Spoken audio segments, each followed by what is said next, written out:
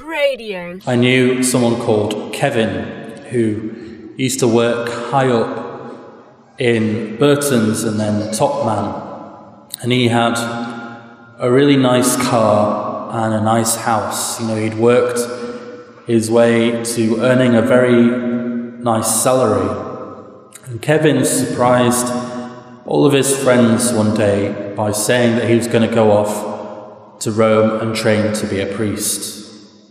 And he's now serving happily in another diocese.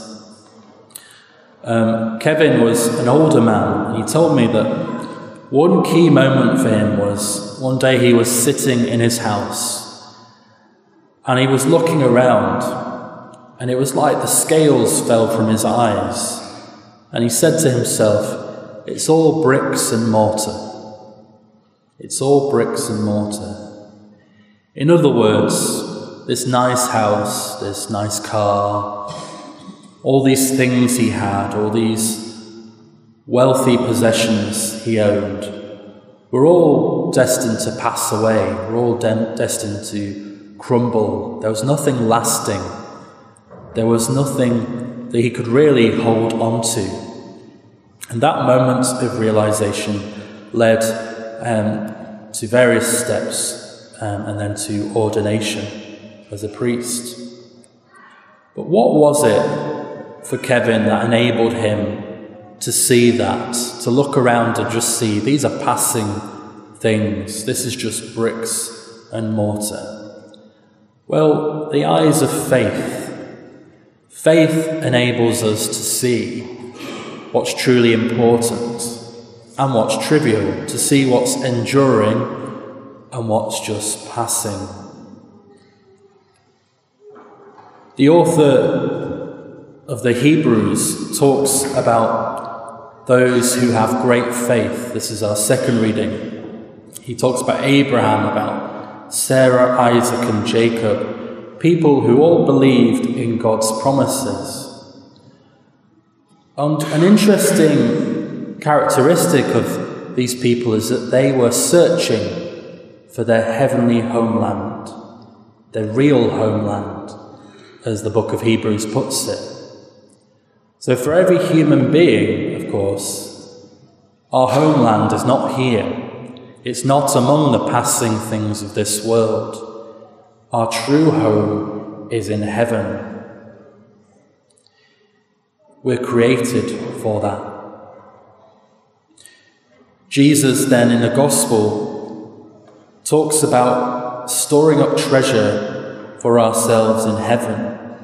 And he says, "Where your treasure is, there will your heart be also." So as people of faith, we can't treasure the things of this world. We can't invest ourselves in them. We have to have our eyes on the things of heaven. We have to have our eyes firmly fixed on God. Because too, our hearts are made for God. Our hearts are made for heaven. They're not meant to be satisfied by anything in this world. And if we have a real faith, it does change everything. It enables us to see what people value in this world so often as actually trivial. It enables us to put God at the centre. Too often, I actually think that real faith is quite rare. When we get baptised, which happens probably most of all to us as children, but whenever we get baptised, we receive what we call the virtue of faith.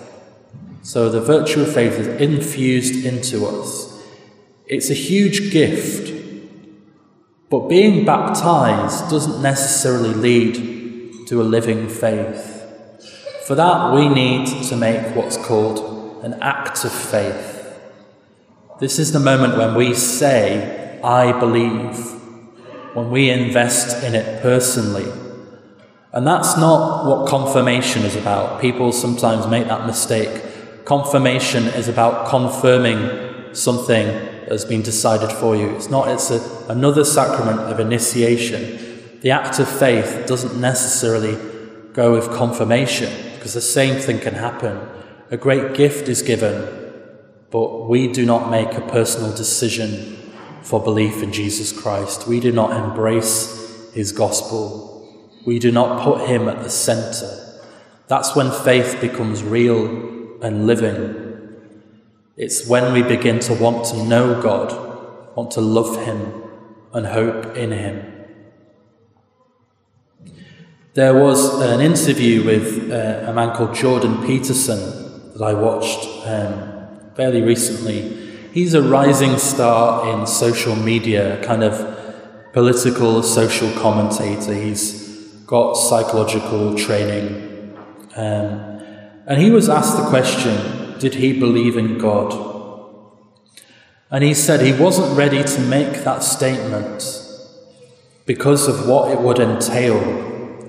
He said, to say I believe in God is to say that I am going to radically change my life, that my decisions are going to start to revolve around him.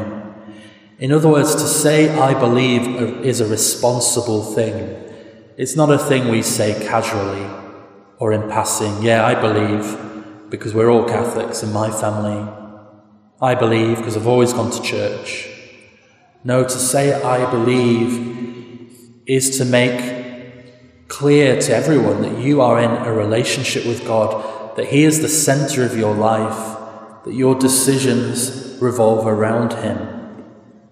Remember, faith is not just knowing that God exists. When you think about the devil and the demons, know that. As St. Paul says elsewhere, the demons know that Jesus is the Son of God, but they don't have a relationship with him. They don't have what we want with our Lord.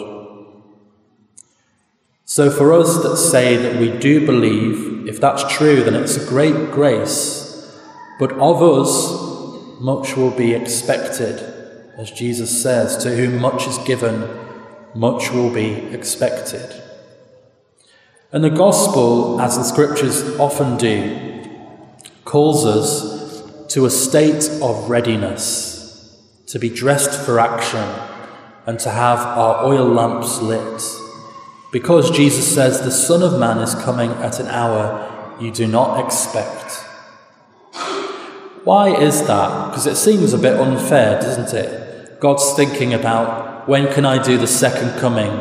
And he's looking at human beings thinking, well, I'll wait until they're all asleep or when they're least suspecting me, and I'll spring it on them.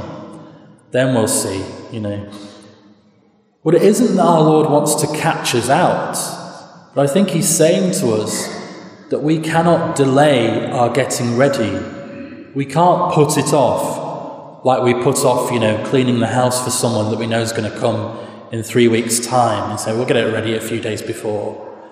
He wants us to live in a permanent state of readiness, to be alert, to not leave off conversion, to not leave off growing in our faith till later. He wants us to embrace it now. He wants us to get ready for heaven now.